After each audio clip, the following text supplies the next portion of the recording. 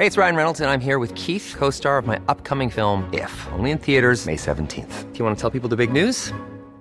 All right, I'll do it. Sign up now and you'll get unlimited for $15 a month and 6 months of Paramount Plus Essential Plan on us. MintMobile.com/switch. Upfront payment of $45 equivalent to $15 per month. Unlimited over 40 gigabytes per month. Face lower speeds. Videos at 480p. Active Mint customers by 531.24 get 6 months of Paramount Plus Essential Plan. Auto renews after 6 months. Offer ends May 31st, 2024. Separate Paramount Plus registration required. Terms and conditions apply if rated PG. Hey, I'm Ryan Reynolds. At Mint Mobile, we like to do the opposite of what Big Wireless does. They charge you a lot. We charge you a little. So naturally, when they announced they'd be raising their prices due to inflation, we decided to deflate our prices due to not hating you. That's right. We're cutting the price of Mint Unlimited from $30 a month to just $15 a month. Give it a try at mintmobile.com/switch. $45 upfront for 3 months plus taxes and fees. Promo rate for new customers for limited time. Unlimited more than 40 gigabytes per month. Slows full terms at mintmobile.com.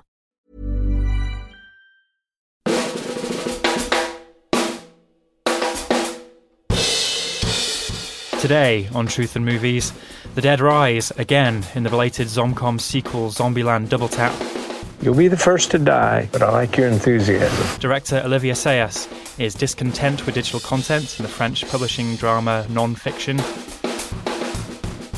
And in Film Club, Maggie Cheung plays herself in Sayas' film-within-a-film drama Irma Vep. I like latex. Latex? Latex? Like plastic. Oh, rubber. All coming up in Truth and Movies, a Little White Lies podcast.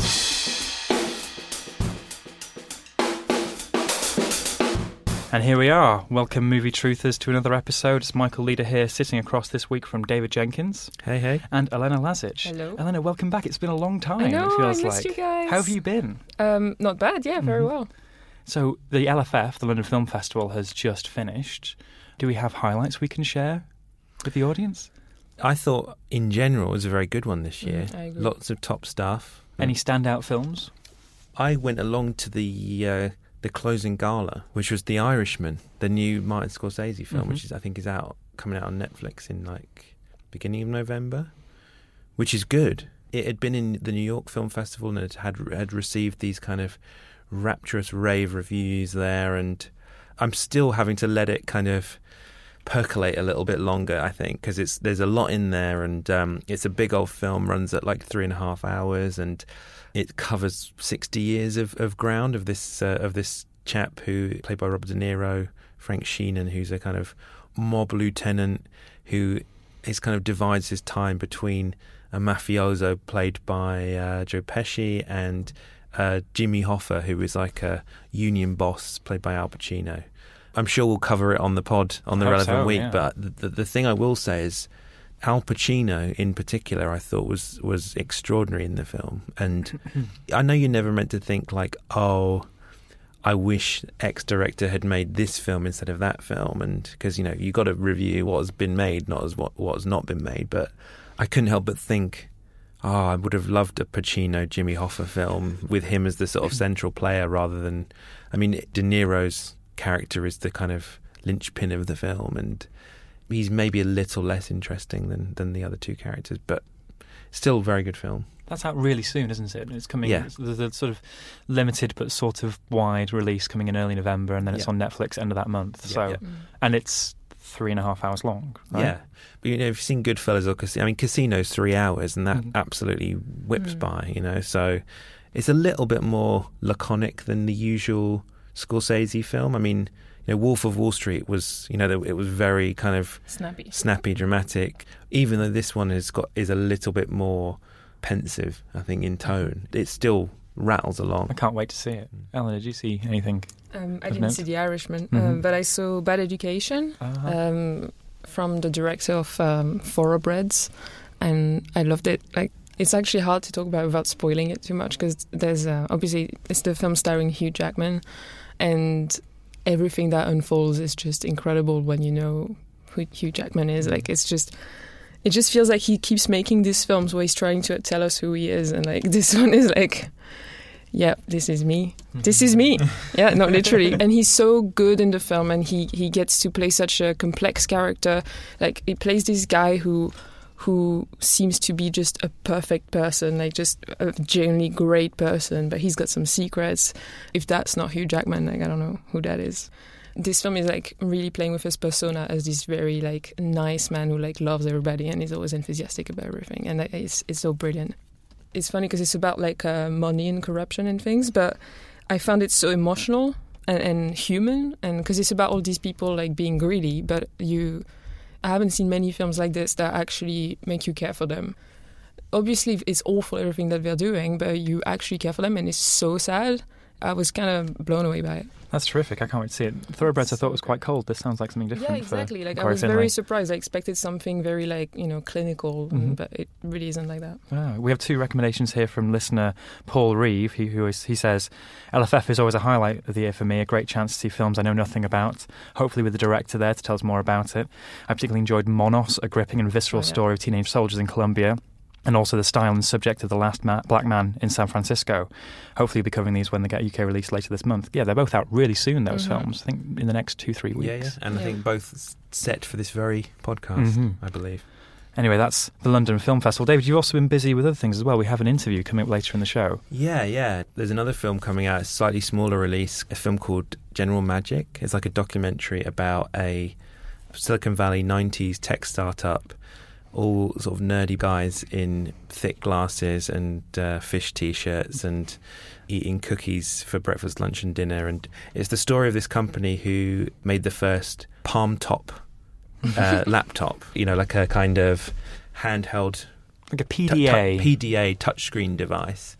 And in the kind of history of Silicon Valley, General Magic are like super important, but the kind of layperson has probably never heard of them because their rise was very, very quick and their fall was even quicker. So I met one of the guys who worked there, a guy called Tony Fadell.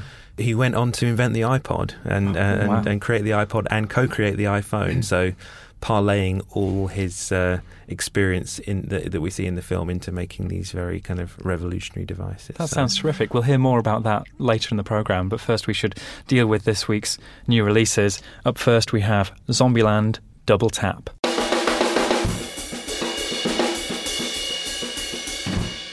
10 years after the first Zombieland comes this sequel that reunites what is now something of an all-star cast. Columbus, Tallahassee, Wichita and Little Rock, that's Jesse Eisenberg, Woody Harrelson, Emma Stone and Abigail Breslin respectively, all move to the American heartland as they face off against evolved zombies, fellow survivors and the growing pains of their snarky makeshift family. Welcome back to Zombieland. It's been 10 years since the outbreak. Oh my God, we're back again. Let's get you up to speed. Columbus formed an unlikely alliance with Tallahassee. On the road, they met sisters in crime, Little Rock and Wichita. Columbus fell in love with Wichita, and Tallahassee became the father Little Rock never wanted. All of this resulting in a loving yet highly dysfunctional family.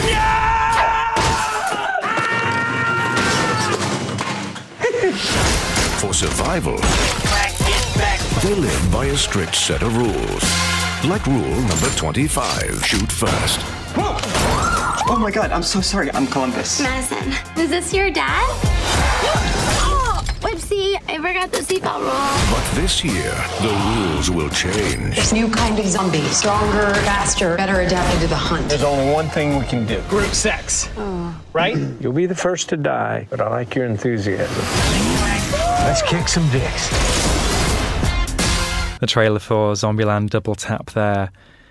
Elena, do we need this sequel? Is there much excitement for it? I don't know if there was much excitement for it. I hadn't seen the original film, so I watched it for this podcast, and it is what it is. And then I went to see the second one, and it's basically the same movie. So I don't know. I mean, maybe there are people who are nostalgic for the first film that actually came out a whole 10 years ago.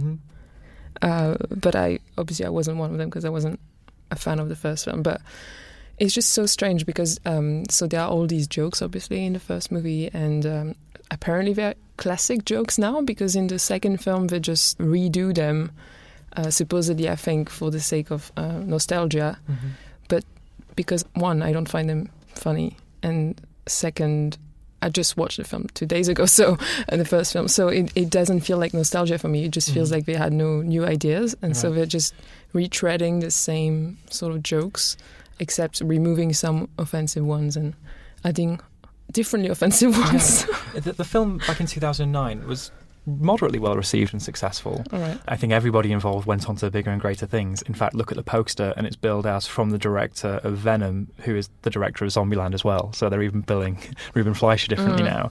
But it was still at this time where zombies were having their moment with The Walking Dead on television, and it felt, even though it was later than Shaun of the Dead, somewhat radical for a mainstream Hollywood comedy to be doing a zombie comedy. You've been on this show before talking about horror. Is this at all an interesting spin on the genre? No, I don't think so, because it's like, obviously, you know, we've just heard in the trailer that he has all these rules for survival, which I guess, you know, is sort of interesting. Like, he's this nerdy guy who has, I think, watched zombie movies and things, so he knows how to deal with them. But apart from that, like, it's just the actual rules on how to kill zombies are kind of basic and random, and you just wonder, like, why don't they, how hard is it? Like, you can just go and kill all the zombies, surely. And in the 10 years that has passed, how are there still zombies? Like, surely they could have just killed all of them. I mean, that was my first thought when I watched the film. But I don't know, it's just like, yeah, it's like all these tropes that, instead of being treated as like, you know, because I think the potential of the zombie movie is either, you know, you can do social commentary. Obviously, we've seen that with the Romero films. But also you could just do like something that's actually really scary. Like, one of my favorite zombie films is 30 Days of Night, which I think is brilliant and underrated. But that's generally scary and like, you know, it's awful. And like the idea of like people you love being transformed, which is sort of touched on in those films, is just not. It's got everything in the Zombieland films is just kind of ironic, so you just don't really care about anything, which I think is a shame, because the concept of the zombie is already like obviously far-fetched. So if you're adding irony, sort of ironic engagement with that on top of it, it's just that it just makes it a bit like mind-numbing, really. David, we were just talking earlier. You reviewed this in one of your previous lives. You reviewed the first Zombieland in one of your previous lives. What did you give it? It was probably a 3-star. I think I'd give everything a 3-star. I sort of remember it being sort of passably okay, with a few bits and bobs in there and a few sort of self-referential things that, I mean, I think it maybe felt more unique at the time. But going back to what you were saying about nostalgia, how can we be nostalgia for something that we've completely forgotten, you know? And that just makes me think, well, maybe there is someone who is nostalgic for it, and that is director Ruben Fleischer. It strikes me as maybe, you know, he had the sequel raring to go. The original didn't do the numbers that were expected, or wasn't as successful enough to maybe warrant a sequel at the time. Then he goes off and does Venom. It's this huge box office success. And then, you know, they're like, Ruben, baby, what do you want to do? You've got a carte blanche here. So he's like, well, I've got this thing in my drawer that I'd love to clear out. And this is very kind of, you know, conspiracy theory-esque, I really realise. But the film is so, like, unnecessary and doesn't serve any audience or any kind of cultural need, or doesn't have anything, even within its own world, have anything original to offer. It's pure kind of rehash.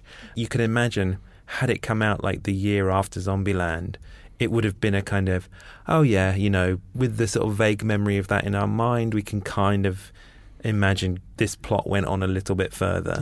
But with that 10-year chasm in the middle, you just think, what?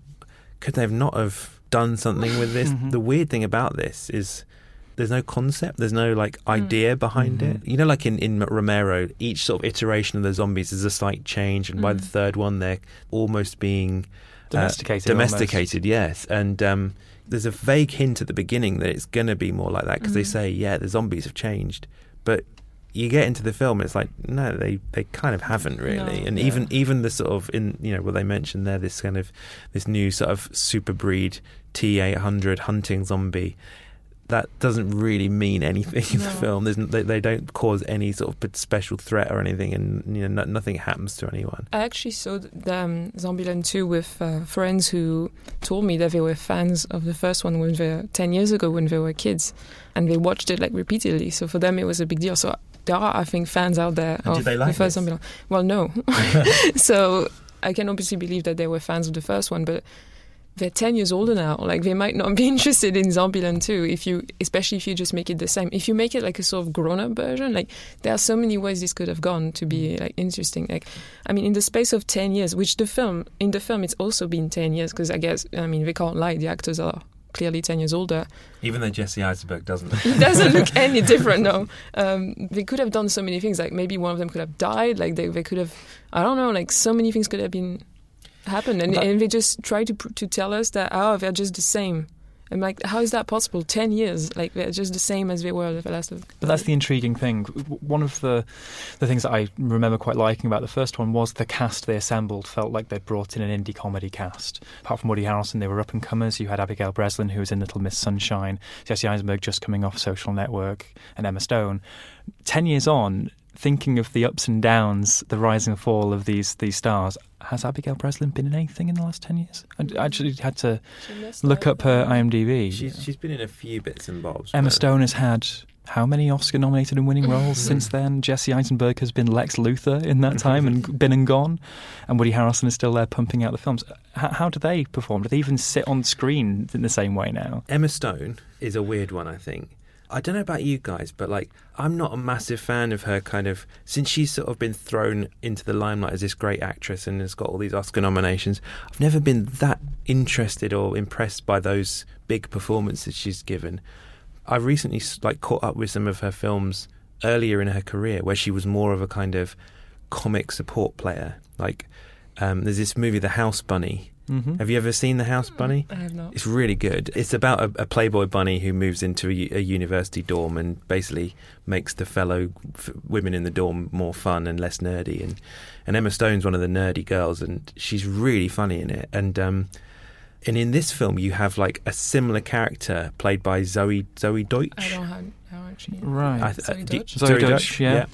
Who is this kind of blonde bimbo kind of thing who has sort of survived by locking herself in a big freezer in a mall, and I actually think she's like the best thing in the film because she's actually the only one who seems to be like doing something and like trying to build a character, trying to act, trying to be funny.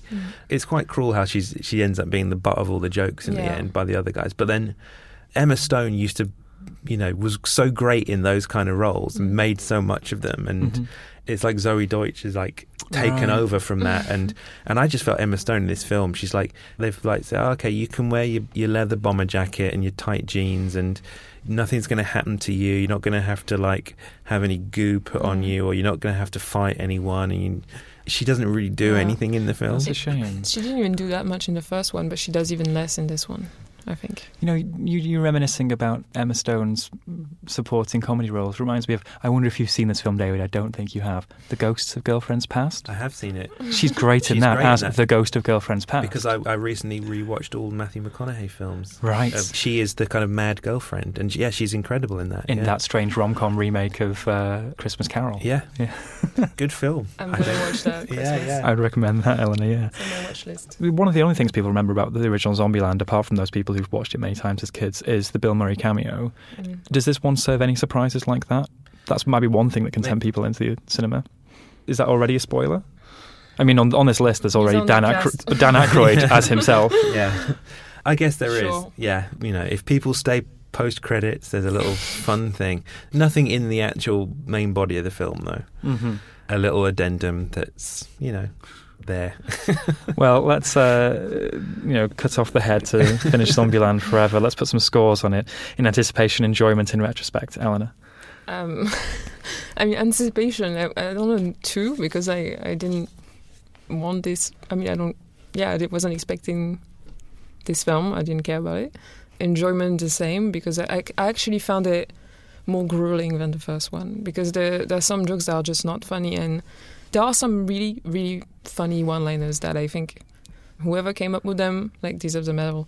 But most of the time, the jokes are just not very funny, and there's nothing worse than watching a movie that's not actually funny. Nasty humour. It's written by the guy who did Deadpool, so it's got that kind of okay, well, that makes sense. There are some offensive jokes, as you said, the Zoe Deutsch character is just so offensive. But even the ones that are not very offensive are not very funny. So I was just like, oh god, this is embarrassing. And also, all these actors are pretty big now, and so to see them in this film, I just think what were they thinking in this moment? How is it to be in the studio and on the set doing this film 10 years after the first one, and now they've moved on so much. So yeah, it was kind of very depressing in that sense. So I would say enjoyment, 1. And in retrospect, I don't know, 2 to be nice. It's not that bad. There are worse films, but I wouldn't watch that again. David? 2-2-1. I mean, it was like... Actually, no, 1-2-1. Oh, but you gave the first one 3 stars. I know. But, I mean, there's even a bit where Woody Harrelson has all these like little catchphrases when they're about to go and kill some zombies. He'll be like, let's X some Y or something, you know.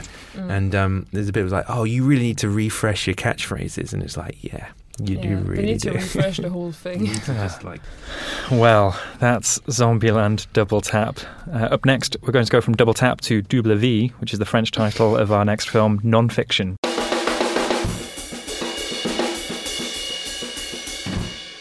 Alain, a successful Parisian publisher struggling to adapt to the digital revolution, rejects the latest piece of veiled autobiography from author Léonard. But little does he know, Léonard is having an affair with his wife, and soon events force them into confronting their double lives in a comedy of art, affairs, and midlife crises. I must say, this is a strange film. The first scene starts and you have beautiful, compelling French actors talking at length about the switch from print to digital. Yes. And I think this is interesting. It's setting up its stall in the first scene and then the plot will kick in. But no, the whole film is that, right? In a good way, I think.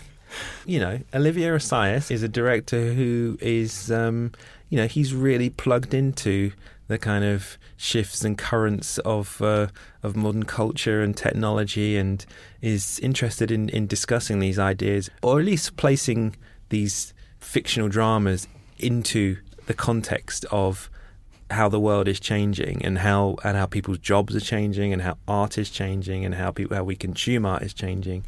I guess if you look back over his career, he does various different types of movies, and this is one of his more kind of like literary, intellectual, after-dinner conversational pieces, which he does alongside these historical, almost sort of thrillery dramas. He's already made another film called Wasp Network, which was in the London Film Festival, about Cuban dissidents, so it's like a very, very completely different prospect to this. You know, it's a very French film. And I've read some reviews of it that sort of maybe complain a little about the fact that it feels like a slightly older guy griping about how his sort of nice, cosy, analogue, tangible world of art and literature is kind of falling away from him and sort of ushering in this new world of ephemeral digital things, and marketing people are sort of taking over the conversation, and the actual medium of how we write books and how people read books is actually changing what those books that are written are. And it sort of interweaves all these sort of questions into this almost like a kind of bedroom farce, where you have one guy who's friends with another guy, and he's sleeping with his wife, and he's got a girlfriend, and the girlfriend's got, is working somewhere else, and it's a sort of little cross section of literary bourgeois Paris. And so Juliette Binoche is the publisher's wife, and she wears these incredible pullovers, and her job is she's like a sort of lead SWAT team. Oh, the running gag is that everyone thinks that she's playing a cop on a TV show, and she corrects them. She's not a cop. She actually has a different rank. Yes, a different role. And it's real kind of like lowbrow TV filler kind of stuff that she's in, but she's got a sort of measure of fame from that, and I think she sort of uses that to sort of keep herself within this sort of literary circle. I think she's really funny in the film, and in a way, like this film reminded me a lot of Once Upon a Time in Hollywood, the Tarantino film, because all the characters are in a way like mouthpieces for the director and the director's ideas about culture. And I think that maybe Assayas does a little bit more to conceal that in the way that the drama plays out in a more realistic way. And I think he's sort of tapping into more realistic emotions in the kind of humiliations that the author Leonard goes through when has his book rejected, and then he's there's a Q&A event where he's asked all these awkward questions about how he kind of processes his real life and transforms it into fiction, and the sort of ethical, moral imperatives behind that. I think there's a lot going on in the film. I think if people find it like intensely smug, I would sort of agree with them, but it worked for me. I think mouthpiece is the right word here. You interviewed Olivier Assayas for the magazine, right? And if you read that interview, which is up on the website now, his answers could just be pasted into the screenplay here and be one of the monologues that one of the actors gives. Yeah. And it is that, as you say, it's a farce where there's bed swapping, but then the morning after, while they're getting dressed, they're saying, and what about that ebook? They're talking about the ebook revolution and like, you know, publishing companies going through like massive changes. Yeah. So. That's why when you said that it's actually quite concealed, the mouthpiece element, I'm like, I don't know if I agree because I a speak bit more. yeah, but obviously because I speak French, so I don't need the subtitles. But like I could when they have this big conversation at the house of the publisher, I think, and all these friends are there and they're all talking about publishing. I mean, it doesn't feel realistic, but I don't mind. It's not criticism, but it just absolutely doesn't feel realistic to me.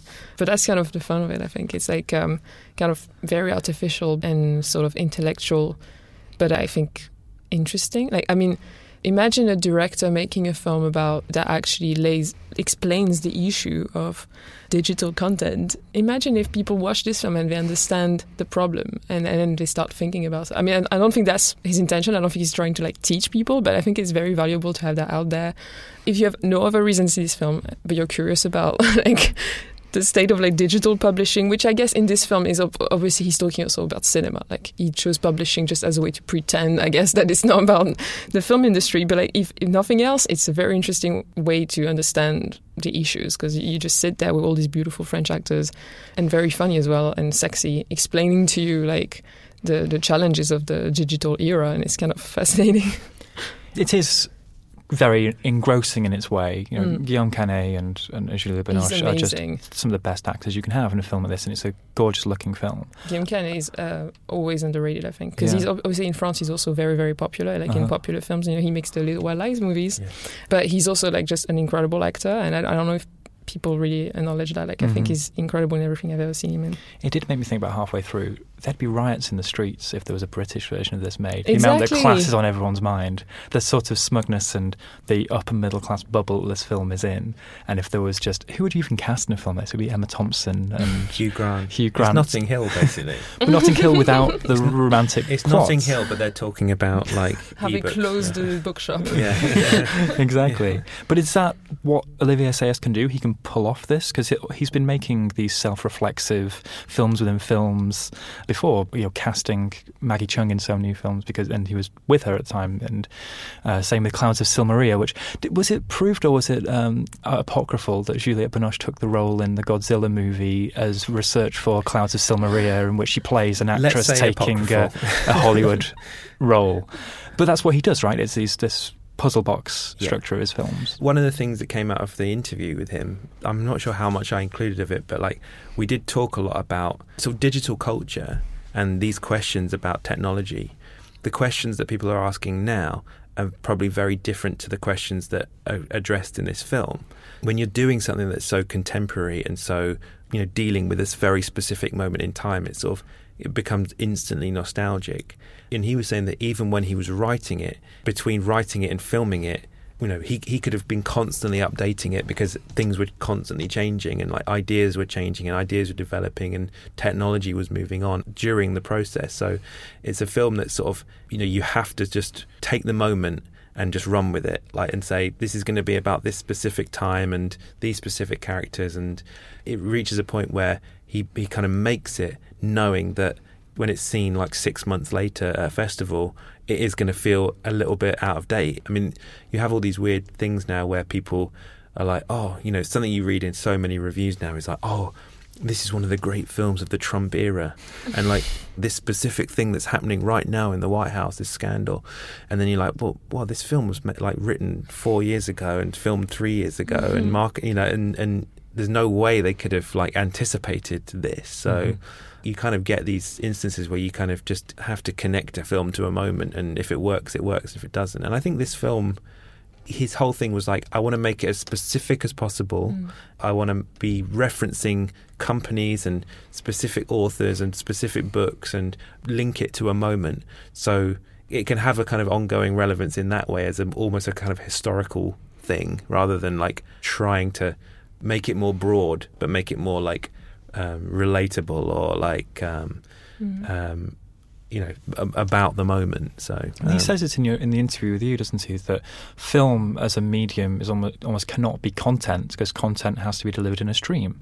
So TV series or music or anything, when it's this constant flow of information, is what is content. Whereas film, as a discrete object, in his definition, cannot therefore be turned into content. And I suppose that's what you're getting at there. Yeah. But I think it just makes all of the discourse here feel a bit out of date, where it's presented almost as a revelation that people are reading books on smartphones and tablets and not e-readers.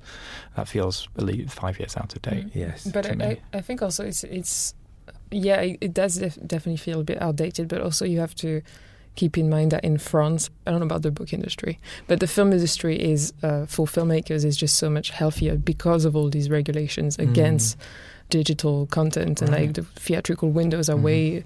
The time a film comes out in cinemas, you can only see it in Netflix like months and months later. It's huge. So I think to have a director being even able to make a film about this is like a sign of like a pretty healthy industry for film industry in France. I think it's like, it might feel a bit like outdated, and also like, oh, why is he complaining about this stuff that everyone's like, we're all up to date, this is progress, evolution, we have to adapt.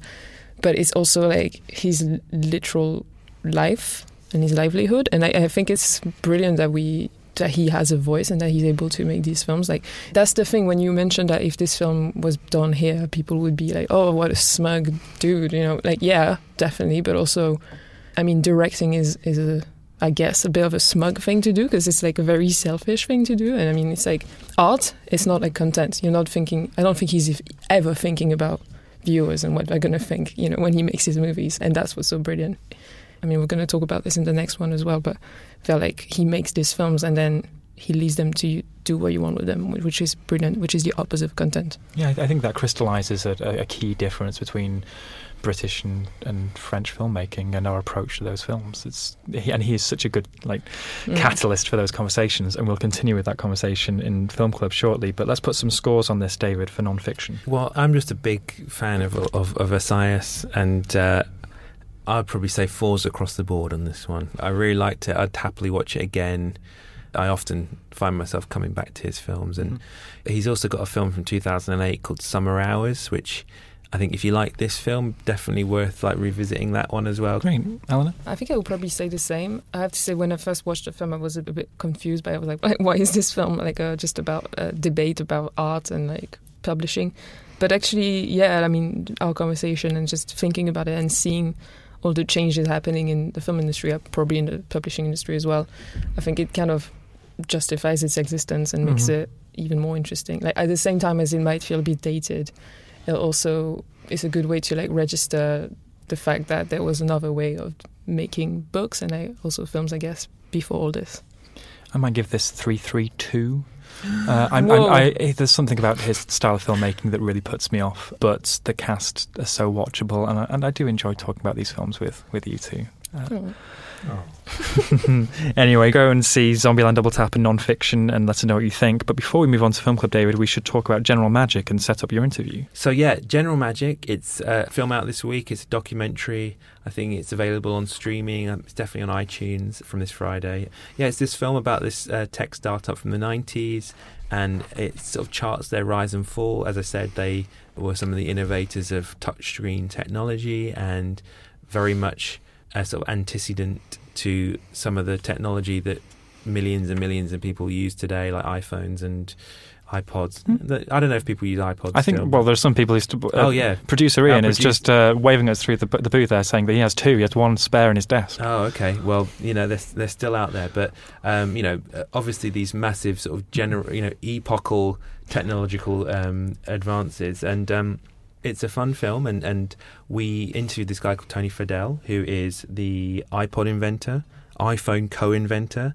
He's the founder of a company called Nest, and also is a principal at a company called Future Shape, which do green energy and consulting and things like that, and was the inventor of this device called the Magic Link, which basically crashed and burned because the market wasn't quite ready for it. Imagine an iPhone at a time when nobody was using emails, MP3s didn't exist, and nobody was using text messages. There was no market for it at that time, but obviously he was able to kind of parlay his technological know-how into these other things. So, yeah, we just picked up the conversation about his work there. General Magic was at a moment in time, and we were all like working together, and we were starting to do like the first sets of international email because we were working with international teams. So yeah, it was very, very fun, interesting time. And we had great times on the iPod. We had great times on the iPhone, Nest and stuff. But it was a very different thing because it was all our own little nugget, right? We could keep it really secret and everything else. iPod was like that, but it was in a big structure. This was all our own. It was like our own little baby.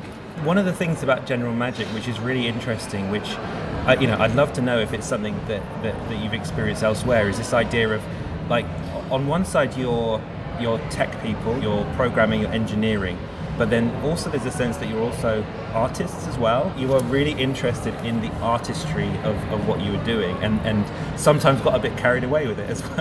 Absolutely. Absolutely. And how important is that artistic element? Well, I think art comes in different forms. One thing that we all did at General Magic, and it wasn't in the film, but we all had titles beyond the function we did. So like my title was Silicon Sorcerer. So everybody had another magician kind of like title that was more magic related or artist related. And so we all believed that we were creating art, and art can come through code. Art can come through the documentation. It can come in many different forms. And so we were all treated as such. And that was wonderful because that carried on into how we did things moving ahead. And I think that was really born out of what Steve Jobs tried to do with the original Mac team, where Andy and Bill and Joanna and Susan and all these different people were treated like artists.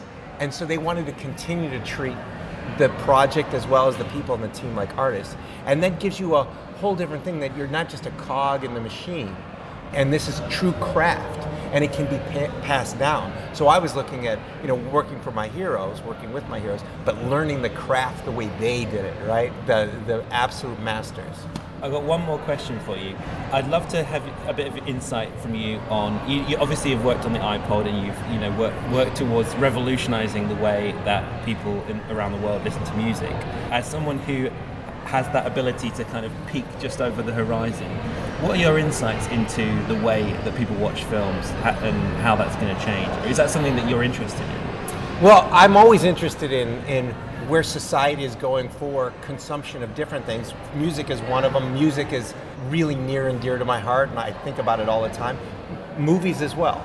And we've been going to this kind of individualistic, there's no set schedule where we have a kind of a social time where everybody unless it's a live event, some sporting event or some news event, we don't have this time where we're all waiting, except maybe for a movie release, which is a beautiful thing, is when a movie release and everyone's lined up and it's in the things. And I hope we don't lose that, because you're seeing more and more of it day and date. Now people are saying we're going to start streaming it, and maybe it's going to turn more like live events. And so I'm hopeful that just like when live events and you have a big football or rugby match and everybody gets together for a party to have that, maybe there's going to be much more social bonding as opposed to we're just going to watch it on our little screen. There's going to be much more of that special championship kind of like atmosphere for every movie release that's really important.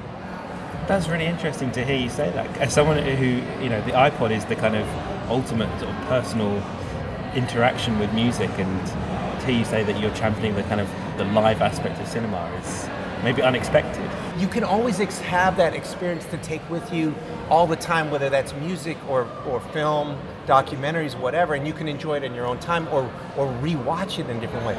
But that social experience of bonding and saying we were there together at that concert when so-and-so did this, or when the movie came out and did that, when it's really a social bonding, a community bonding thing, that's still incredibly important, and I hope we get more of those, because we don't have enough of those.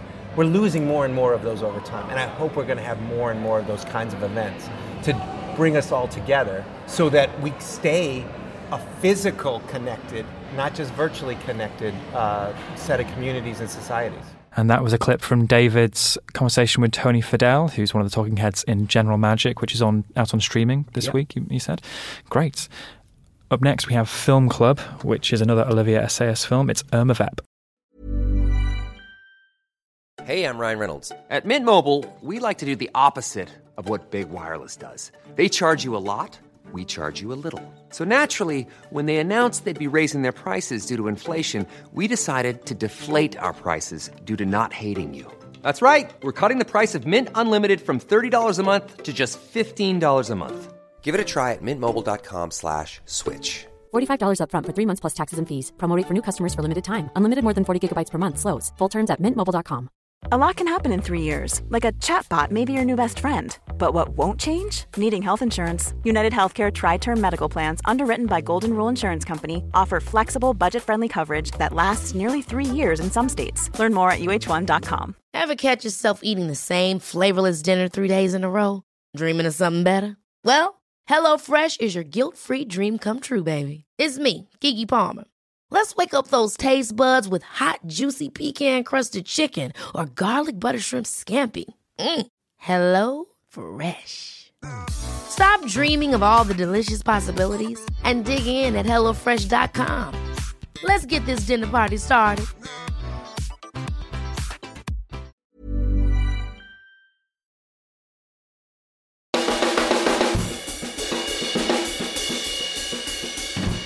For his sixth film as director, Olivier Assayas turned his attentions to the French film industry for Irma Vep.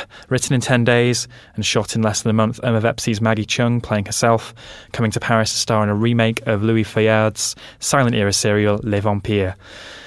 But she soon finds herself in the maelstrom of inflated egos and petty squabbles that make up a film set. And Zoe, are you friends with Zoe? Oh, yeah. She takes care of me and I think she's a great person. Yes. She makes very good costumes. Yeah. Do you like your costume? Yes. Zoe told me you want to buy it. Oh. You really want to buy it? Is it true? Because if you don't buy it, I will buy it. Well, it's not your size. I can have it fixed. I like latex. Latex? Yes. Latex? Like plastic. Oh, rubber. Yes, rubber also. It's very sexy. Mm-hmm. A clip from Irma Vep there.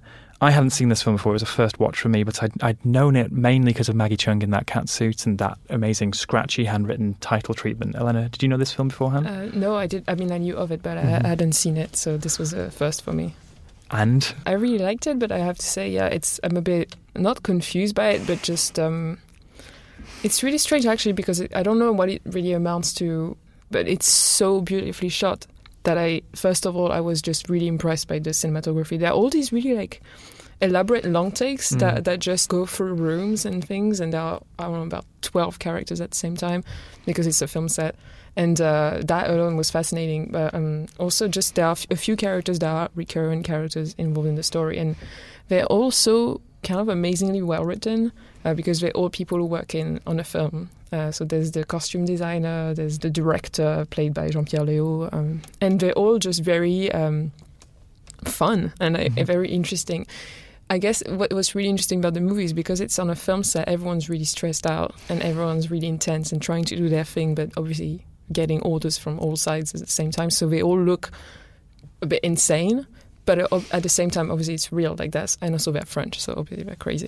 But so you have that element of like, at the same time it's quite realistic, but at the same time it's really fun to watch because these people are being a bit crazy trying to make a movie. So I don't know, from that, just that alone is really amazing. Like it's beautiful and the actors are great and it's really funny, but I think David probably has more to say about that. Did you see this at the time, David, or was this? Have you seen this earlier than today?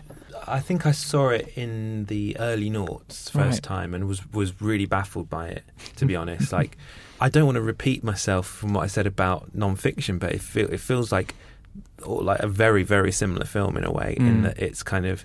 But it also proves my point about this idea of specificity of subject matter still retaining relevance when you are so specific about things. Even though there are all these references to like 90s film and characters discussing Tarantino and John Woo and things like that, the ideas of what journalists are thinking about and and how our actors are kind of responding to journalists are still, that sort of essence of that is very, very interesting. But watching it again recently, I was sort of really struck by this idea of like, I think if I had to pick like one film which represented the 90s, I think this would be it. This feels like absolute peak 90s in that it's kind of looking at where the cinema was, where culture was, looking at globalization. The sort of vague story is you have this old French director who's sort of beloved, and he has this kind of, his idea is he wants to remake Le Vampire, the sort of 1919 serial by Louis Feuillade. But his decision is that he wants to cast Maggie Cheung as Irma Vep, who is this iconic character played by Isadora in the original. He's seen Maggie Cheung in all these like samurai films and like fantasy kung fu films, and there is a sort of like erotic element that he's just completely been bewitched by her, and maybe can't see the sense of why that might not be a good idea of fusing these two kind of cultures. And there are a lot of people who think it's a bad idea because it's like desecrating this like French classic, and Maggie Cheung is very like, I think she's incredible in the film because it's one of the great films about how disconnected an actor is from the material and from the bureaucracy. Like, she's obviously kind of being impacted by decisions that are made and like having to wait on set and having to go places and meet these new people, but there is this whole kind of storm raging, and that she's just sort of slightly out of earshot, and she's just there to do her job and get paid and hopefully expand her own portfolio into kind of European or English language cinema and become a bigger star. So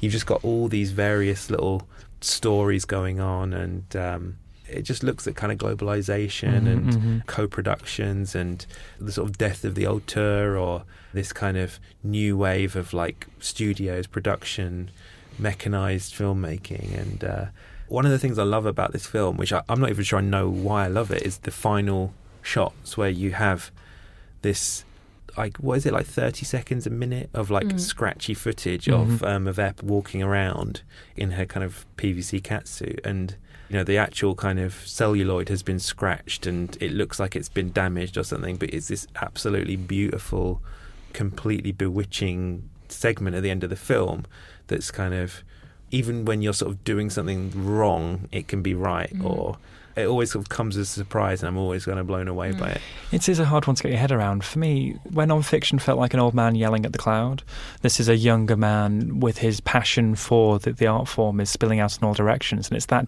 fact that the film is in dialogue in that moment that I'd probably call scuzzy art house in the 90s, where there's this sense of tradition, this sense of the art form, but also the melding of high and low forms of art, and the presence of Maggie Cheung coming off her Hong Kong martial arts work. This is years before In the Mood for Love. She had been in As Tears Go By this point? Yeah. She worked with Wong Kar-wai before, of course, but she was mainly known for these kind of Super Cop and things like that. And like these Troy Huck films and things like that, where she's basically playing like, it's like wuxia, flying kung fu movies. It really surprised me that she speaks English with an English accent, because she studied both school and uni in the UK, which I didn't know. I agree with what you're saying. Like, thinking about it now, it just feels like a film from a director. I think he was in his 30s then, like he was quite young, and it's this movie about, he loves the process of making the film as much as he loves the films. And I love the way we are with these people who are very, strung out and very stressed trying to make a movie for like the most of the film, and at the end with this sequence it just opens up in like this pure sort of abstract art thing. And so it's just great to see you can do both. Like you can be both like trying to just do your job and like, I'm making the costume, I'm doing this, I'm doing that, and at the end the result is just something, it's not content again. It's just art. Thank you so much for saying that 30s is still quite young, Eleanor. I'm going to take that home with me. Well, for a director at least. I think for everyone, And also 30s can still be quite podcast young. people. Thank you. That's the right answer. Anyway, listeners, if you watch Irma-Vep or any of the films we discussed this week, let us know at the usual channels, at Truth and Movies on Twitter, truthandmovies@tcolondon.com via email. And of course, there's the comments section at ldwlies.com/podcast. Next week, we'll be back with Terminator Dark Fate. Linda Hamilton, she's due a resurgence, right? We have The Beach Bum, the new film from Harmony Korine. And for Film Club, we're going to revisit one of James Cameron's few flops, which is The Abyss. I'm a fan. Oh, you're a fan of The Abyss? I'm a fan of The Abyss. I have not seen it. Oh, well, you'll have to send in your comments if you do watch it. Eleanor, David, thank you so much for joining me this week. Thank you. I'm Michael Eder, and as always, this has been a 7 Digital production.